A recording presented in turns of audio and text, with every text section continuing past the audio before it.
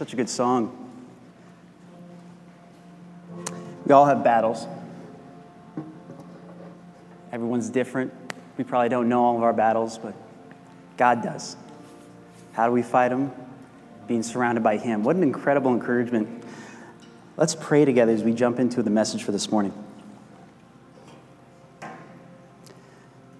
Lord Jesus, we are comforted that You surround us, even in the midst of storms, in the midst of battles, just in the midst of life. God, we're just so thankful that You, for whatever reason, You've chosen to guide us through life. You don't abandon us, but You're right there with us. We don't deserve that. I don't deserve that. I could never earn that, but for whatever reason, Lord, You do that every single day. God, we are so grateful for Your love. We are so thankful for Your guidance. In Your name, amen. Well, as I mentioned just a little bit ago, my name is Joe. I head up the youth ministries here at Three Timbers Church, and every once in a while they let me preach a little bit, so we're going to preach a little bit to you today. But as we're jumping in, we're going through a series together here at Three Timbers on 2 Timothy. It's called The Endurance Test, and going through life takes a lot of endurance. And I'm thinking about, as we're going through this and as I'm getting ready today, we're jumping into chapter 2 this morning. And I remember a lot of things that took a lot of endurance in my own life. And one of those things for you may be work. If you have a job, you probably are familiar with how much endurance and perseverance it takes to even get through a work week.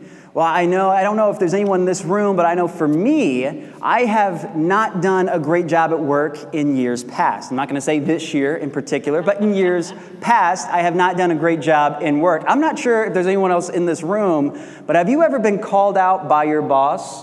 Have you ever been chewed out by your boss? Or have you ever been confronted by a supervisor because you weren't doing a great job? You just think about that for a little bit. I'm sure most of you guys are perfect.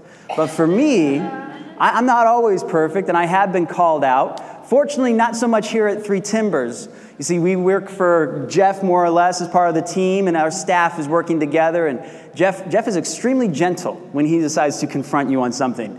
Usually the way it goes is he'll come into the office and he'll ask, "Hey, how are you doing?" And he takes a minute just to really dive into your personal life and see, if there's anything going on.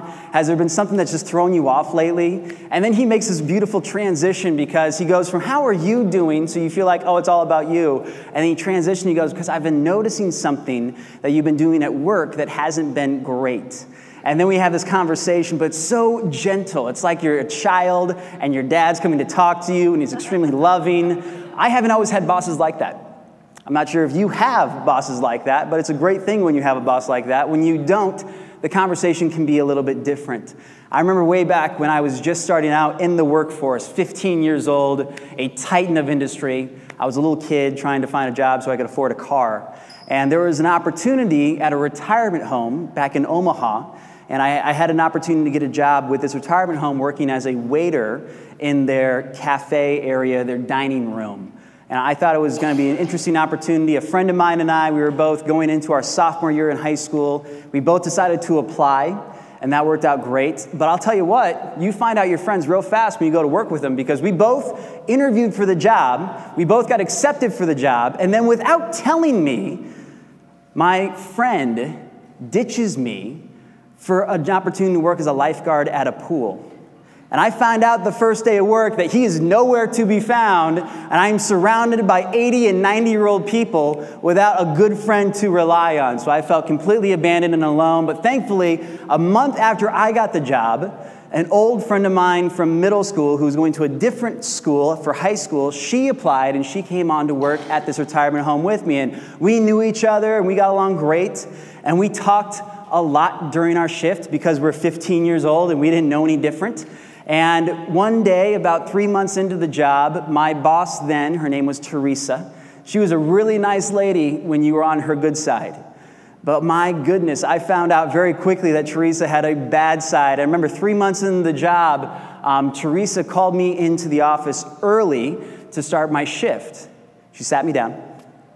And she mentioned that myself and this other friend of mine who started just a few months ago as well, we had not been doing a very good job. And in polite ways, we'll just say, she told me that I was not being attentive enough to the residents. I was not filling up the coffee, which, if you're wondering, that is a cardinal sin when it comes to retirement home waiting. I was not taking orders fast enough. There were a number of things that were going on that were very good. And she finished the conversation by saying this: "I'm firing one of you today. I haven't decided which one, but I'm going to fire one of you guys today." I'm 15, and my face goes white as a sheet. I have no idea what to expect. I've never been fired from anything. I didn't even know you could get fired at 15 years old. I thought you just call your parents and they'd discipline you or something, and then you'd be fine. But all of a sudden, this reality hit me very, very hard that I could be fired that day. So you better believe that shift, I was on top of every single resident that I served. I was like a 5-star restaurant. I had the napkin over my sleeve. I was asking people if they needed more coffee before they even got the first cup of coffee. I was asking people if I could get them their salad as much as you could. I was freaking out. And for that 4-hour work shift, which in the 15-year-old's mind is like an eternity, I really thought that I was going to lose my job. We got to the end of the shift, the end of the night, and Teresa calls me back in the office, and she said, "You know what? I think you did a really good job today. I'm not going to fire you." But sure enough, she fired my friend. And I got back the next week.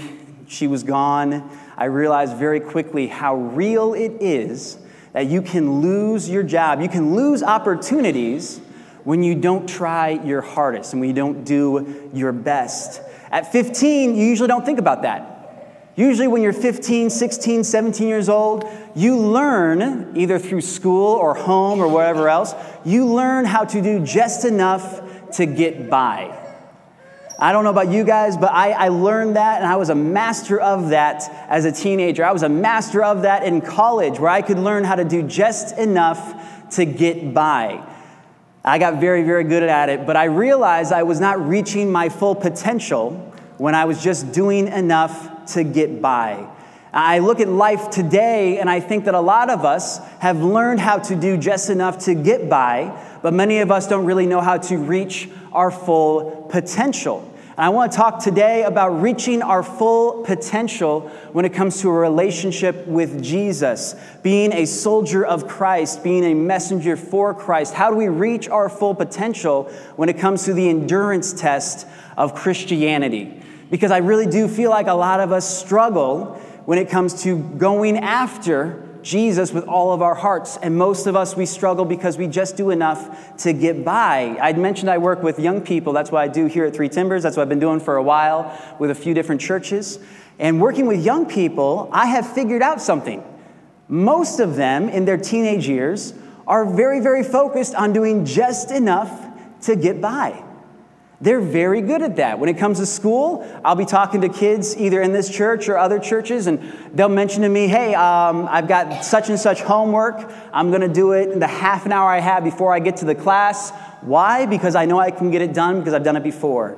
It doesn't matter how good the homework assignment's going to be when I turn it in. It's going to be done, and I will turn it in. It's enough to get by. And I can't tell you how many times I've had those conversations with people. And it makes sense in a lot of ways to me, because I understand that time is a limited resource. I understand that you only have so much of it, and you're going to choose what to prioritize your life with it.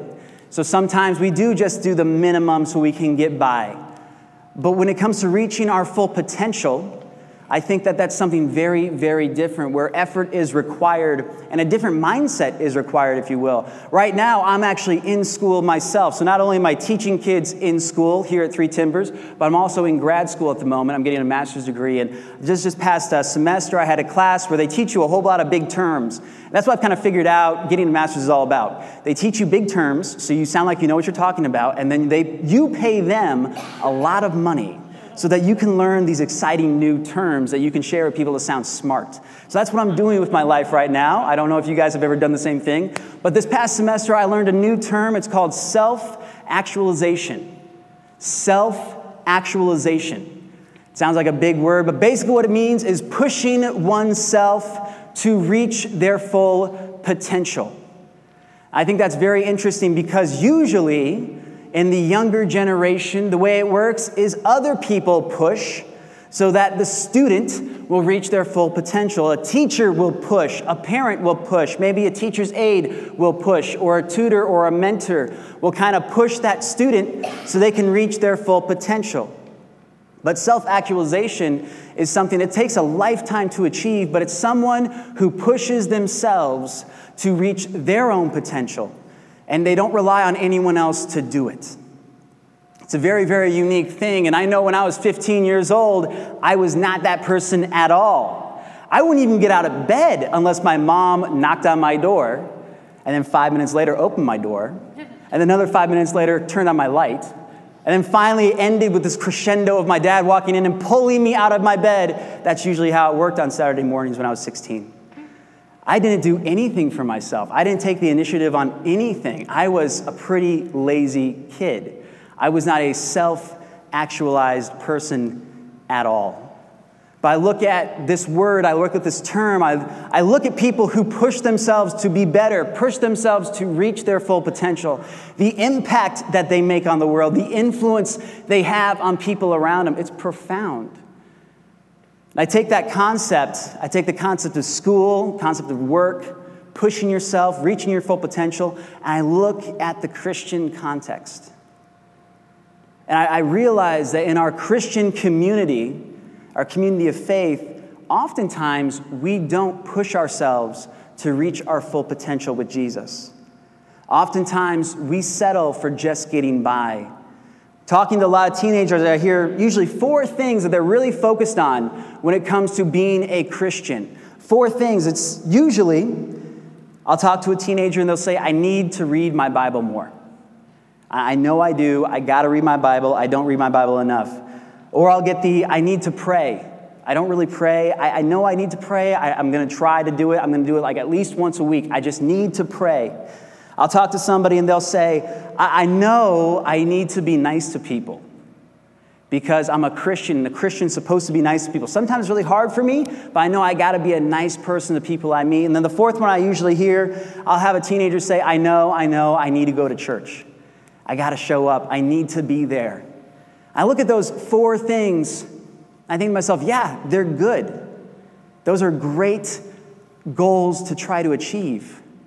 But in my mind of Christianity, in my mind of a relationship with Jesus that starts now and lasts through eternity, those 4 requirements sound like the minimum. None of those 4 things make me think that they are reaching their full potential for Jesus. Reading your Bible is great. Yeah, we have to do that. Absolutely. God speaks to us through His Word. We've got to pray, continue that relationship with Him, communicate with Him. I know if I never talked to my wife throughout the week, we would have a really, really tough relationship. So why would we think that in order to have a relationship with God, it's okay to go week to week to week without talking to Him, without praying? So I get that. Those are good. Being nice to people, that totally makes sense to me. Going to church, yes, those are good things. But for whatever reason, the young generation, at least the ones that I interact with, and I've been doing ministry for a little while now, and most of the kids I interact with, they're very focused on these 4 minimum requirements. What they think in their mind equals Christianity. And I get scared because I see a new generation who is doing just enough to get by with their faith. And I don't see that in the Bible. That's not what I see in the Bible. In John 10:10, Jesus tells us He has come to give us life abundantly. Some translations say life to the fullest. Not life in the minimum, not life that's just enough to get by, but life to the fullest. And when I hear these young people talking about, I know I got to do these minimum things, that way I can feel better about myself and I can be a Christian person, it makes me scared because I see a generation of people that are growing up learning doing the minimum requirement is enough to be in a relationship with God. I don't think that's biblical. I really don't. I think Jesus was talking about something else. The fullness of life doesn't come through the minimum requirement. The fullness of life comes through reaching your full potential, being a self-actualized Christian. Do you know who was a self-actualized Christian? A Christian who reached their full potential in life? Well, we've been talking about him for the last couple of weeks. It's a guy named Paul. Paul wrote the majority of the New Testament, including 2 Timothy, which is what we're going through now. One of the things I love about Paul is that he lived his life 100% for Christ.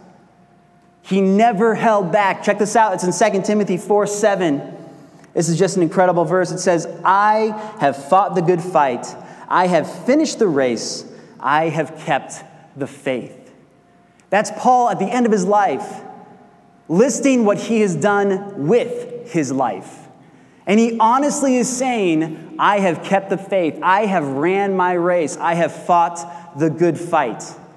He can say that with 100% transparency. And that blows me away because I look at my own life and I know 60% of the time, 70% of the time, some weeks 90% of the time, sometimes it's better, like 10% of the time, but I know that a large percentage of my life is typically not 100% all out for God. It's not all in for Jesus. And yet Paul, this self-actualized man, at the end of his life, looked back and he proclaims to the world through this book, I have fought the good fight. I've kept the faith. I've ran my race. That's the type of person I want to be like. That's the pinnacle of Christianity. That is reaching your full potential. I want to learn what it means to be that type of a Christian. I don't want to be the bare minimum Christian. I don't want to be that person. I want to reach my full potential when it comes to chasing after Jesus with everything I've got. And that's why we're going through this book, 2 Timothy. We're trying to learn what it means to be a Christian that is all in, a Christian that can endure all of the trials in life. So I'm going to ask you guys, if you have a Bible, get it out. If you have a phone, maybe bring up the Bible app, whatever you've got. We're going to jump into 2 Timothy. We're going to chapter 2, and we're going to be reading through verses 1 through 10. You'll see it behind me. So this is Paul speaking to his apprentice, a guy named Timothy. Paul, who's a man that has reached his full potential. He's known as a world leader for Jesus. And he's talking to his apprentice, his mentee, Timothy, who is up and coming, the next in line. That's what's going on here. So we got verses 1 through 10. Paul says, you then, my son, be strong in the grace that is in Christ Jesus. And the things you have heard me say in the presence of many witnesses, entrust to reliable people who will also be qualified to teach others. Join with me in suffering like a good soldier of Christ Jesus. No one serving as a soldier gets entangled in civilian affairs, but rather tries to please his commanding officer. Similarly, anyone who competes as an athlete does not receive the victor's crown except by competing according to the rules. The hardworking farmer should be the first to receive a share of the crops. Reflect on what I'm saying, for the Lord will give you insight into all this. Remember Jesus Christ, raised from the dead, descended from David. This is my gospel, for which I am suffering even to the point of being chained like a criminal. But God's word is not chained. Therefore, I endure everything for the sake of the elect, that they too may obtain the salvation that is in Christ Jesus with eternal glory. I wish I could talk like that. Don't you wish you could talk like that and just inspire somebody just by your words? I can't imagine what it would be like to be around Paul. Every single day he would say something like that and just blow your mind. But it blows me away. And when you look in this passage, a lot of us have probably read through passages like this and we're like, wow, that was really profound. That was eloquent. Let's move on. But what I've found in this passage is a guideline. Paul, speaking to Timothy, it's a guideline on how to live in such a way that you reach your full potential for Jesus. Paul's laying out a guideline right here in this passage. We're talking about reaching your full potential. Well, how do you do that? How do you get there? I love the Bible because it not only tells you what you need to do with your life, it shows you how to do it.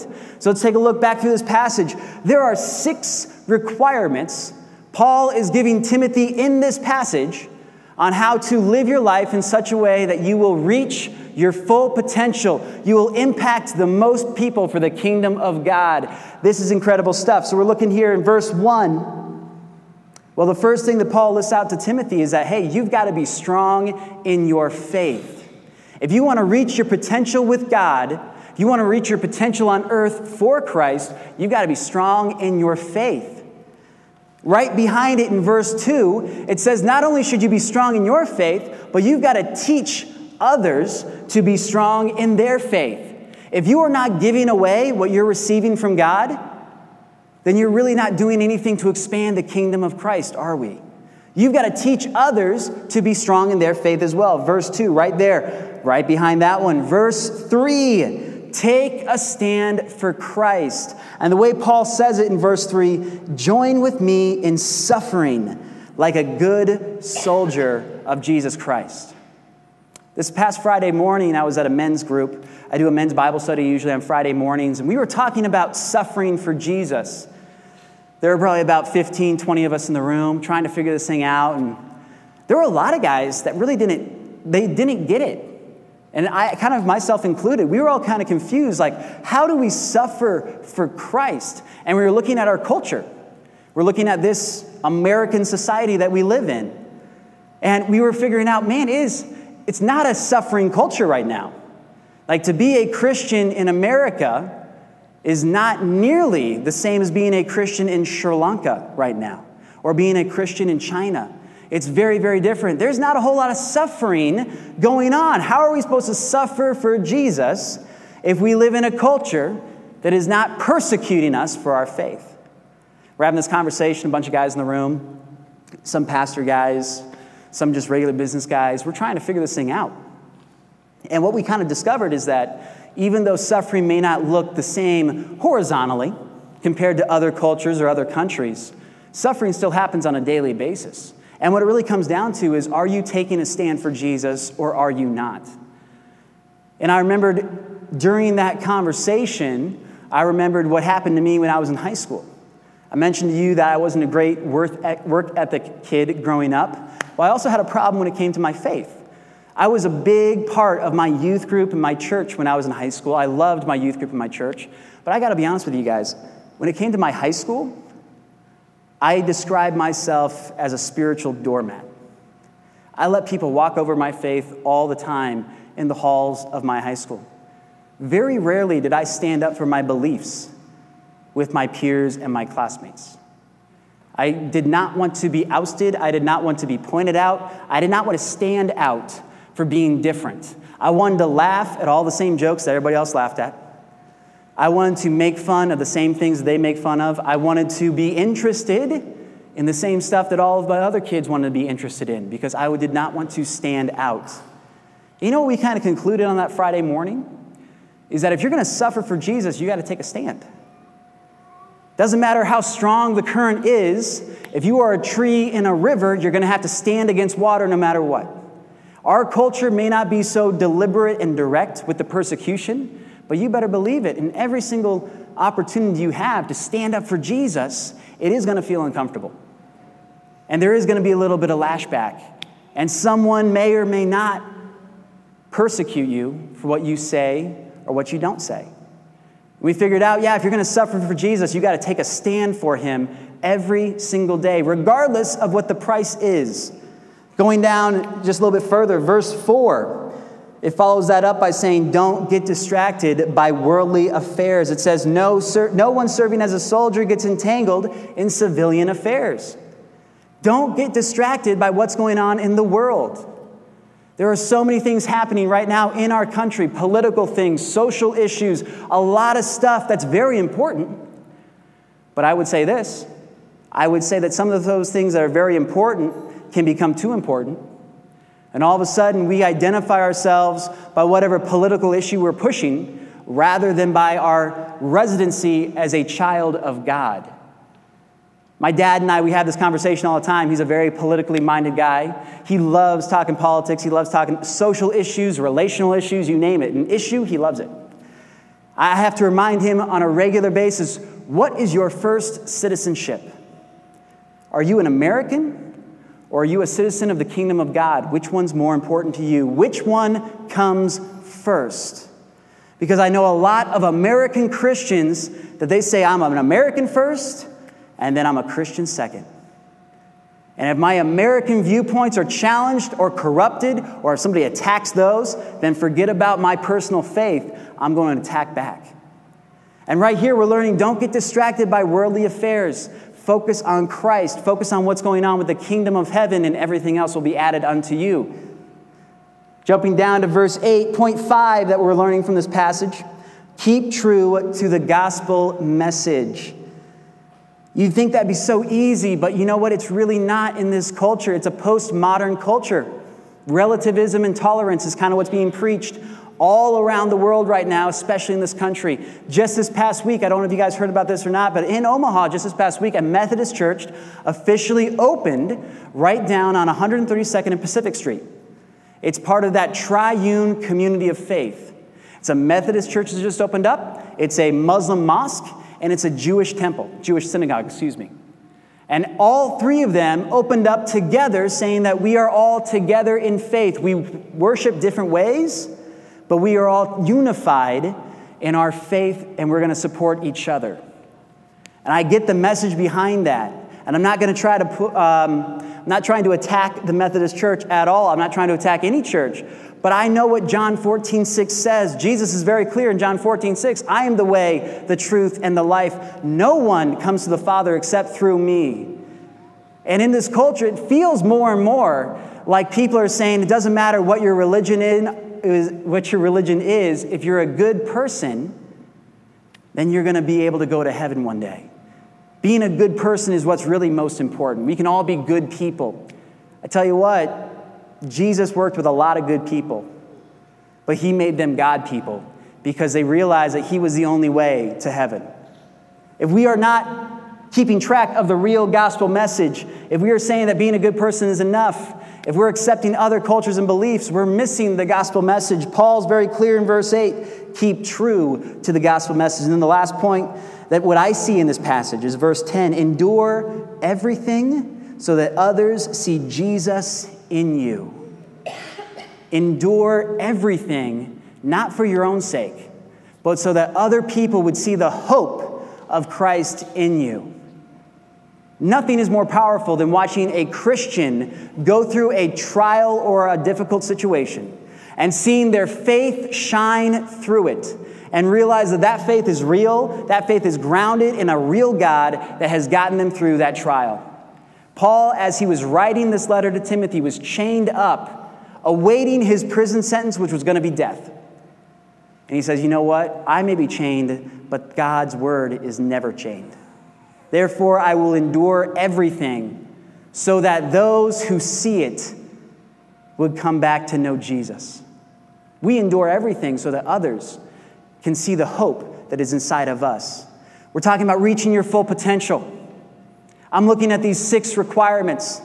I'm seeing a man who was self-actualized in Paul, a man who reached his full potential because he did all 6 of these things. But I also am very aware that it's about 10:45 on a Sunday morning. There's a very good chance you guys are going to be going off to lunch. And in a couple of hours, you're going to completely forget about everything that was talked about today. Why? Because that's usually me on a usual Sunday morning. So I'm going to try to narrow it down, Joe, from 6 just to one thing, because Jesus, he sums up all of this stuff perfectly in a verse that he gives us in Luke chapter 9. It's verse 23, and it says, Jesus said to them all, whoever wants to be my disciple must deny themselves and take up their cross daily and follow me. If you want to be my disciple, every single day you got to wake up, deny yourself the pleasures that are around you, kill off your will to do what you want to do when you want to do it, and make the choice to follow Jesus regardless of the price. Paul gave us 6 steps. Jesus summarizes it with one incredible verse. Deny yourself, take up your cross, an execution device, take up your cross every single day and follow me. Kill yourself off every day so that only I remain inside of you, shining through you so that others can see you as a beacon of hope. That's what he's saying. That is a high order. That is not easy to accomplish. But that is what reaching your full potential looks like. I look at this church, and I don't know if you guys are aware of what's been going on in this church for the last month. I've been so impressed. I've been so inspired and excited by what's been going on in this church over the last couple of weeks. We've done some really special things as a church body. Obviously, we're not a big church, but we have done some big things. I've just been so proud of you guys because we have been trying all 2019, which is all of 5 months so far, so we'll see how the other 7 go. But so far, we've been trying very, very hard to get out of our comfort zones to invite and unite people. That's what we've been trying to do. And over the last month, we've done some really, really special things. We've had 2 different groups, about 40 people going over to Camp Legacy, which is here in Bennington, and helping them clean up. We did that for 2 weekends back in April. Camp Legacy is not a Christian organization. They don't have anything to do with Christianity. We have a relationship with them because we're in the community. We had a group of adults go out, and then we had a group of teenagers go out and just love on these owners, trying to get their camp ready for summer and the hundreds of kids that are going to be coming out there in just a couple of weeks. We asked for nothing in return, but we just loved on them with a whole bunch of sand and shovels and gravel and blood, sweat, and tears. Or maybe that was just me. Everybody else was perfectly fine. But for 2 weeks, that really meant something to me. Just a couple of weeks ago, right here at Pine Creek Elementary School, we threw a Cinco de Mayo party, which I'm going to be honest, I won't speak for the rest of you guys, but me personally, I have no business throwing a Cinco de Mayo party. None at all, but we did it anyways, and we tried it out. We tried something new. We brought in a whole bunch of attractions, bunch of food. We invited the community. We almost got rained out. There were thunderstorms and thunderclouds all around us the entire event, but we brought in some 250 people from the neighborhood just to have a good time for free. We loved on those people. I can't tell you how many conversations I had with moms and dads on that night, that Sunday night, saying, thank you so much for doing this. I had one guy who was like, I knew you guys were going to keep it going. Everybody else would cancel because, it's the logical thing to do when there's lightning in the area, but I knew the church was going to pray through it, man. And he had never been to church before, and I was like, that is a really cool thing that you would say that. I had a mom who was so thankful she came over with 3 little boys that she could barely corral, and they spent the entire time running around playing laser tag that we brought in. So if nothing else, we tired out her kids. And you parents know that is a blessing. I'm just so proud of what we've been trying to do. And then just last week, you guys, just last Saturday, we had about 40 people go down to North Omaha and love on a neighborhood in North Omaha through our partnership with the Abide Network. We spent an entire morning mowing lawns, picking up a whole bunch of trash, going into houses and carrying out rotten furniture for people. We had a block party, we had grilling out, we invited the neighbors in the area to come over and just have a good time. We flooded a neighborhood with 3 Timbers people. And we loved on those people. It wasn't just giving some time and a lawnmower and a weed whacker. It was having conversations and relationships and building hope in people's hearts. It blew me away. And I look at those things that our church has been doing corporately. I'm so encouraged because I understand that our church, even though we're not perfect, and many other churches are doing the exact same things that we are. But I'm so encouraged that this church is striving to reach its full potential. I'm very encouraged by that. This church is not settling for the bare minimum. We are striving to invite people beyond ourselves and unite with what God wants us to do. And I think that's awesome. But if that's where it ends, it's not enough. If you come here on a Sunday morning and you hear all the great things that your church is doing, and then you do nothing with it for the week, that's not enough. The kingdom of God expands when we individually strive to reach our full potential. Not just when one person or one organization does it, but when all of us do it together. That's what Paul's talking about. Paul is telling Timothy, one person, if you do these 6 things, you will change the world around you. I see a group here of about 100 or so people. If each and every one of us did those 6 things in our own personal lives, how greatly would the kingdom of God be impacted? How incredibly different would the people in your life be if they are blessed by you because you are strong in your faith and you're teaching them to be strong in their faith? The last thing I'll leave you with is this. It's pretty simple. I've been trying to break it down for you all morning. We went from 6 things to 1 thing. Now I'm just going to give you like 1 word. It's a really simple question. Do you want to reach your full potential? And that's a genuine question. Nobody has to answer it, but I'll be honest with you. There are some days where I'm like, no, I don't. I have this conversation with a lot of teenagers. We have the conversation about the Olympics. I use the Olympics as an analogy all the time. I say, I would love to be in the Olympics, but I do not want to do the work that it takes to get to the Olympics. I call that wanting to want to do something.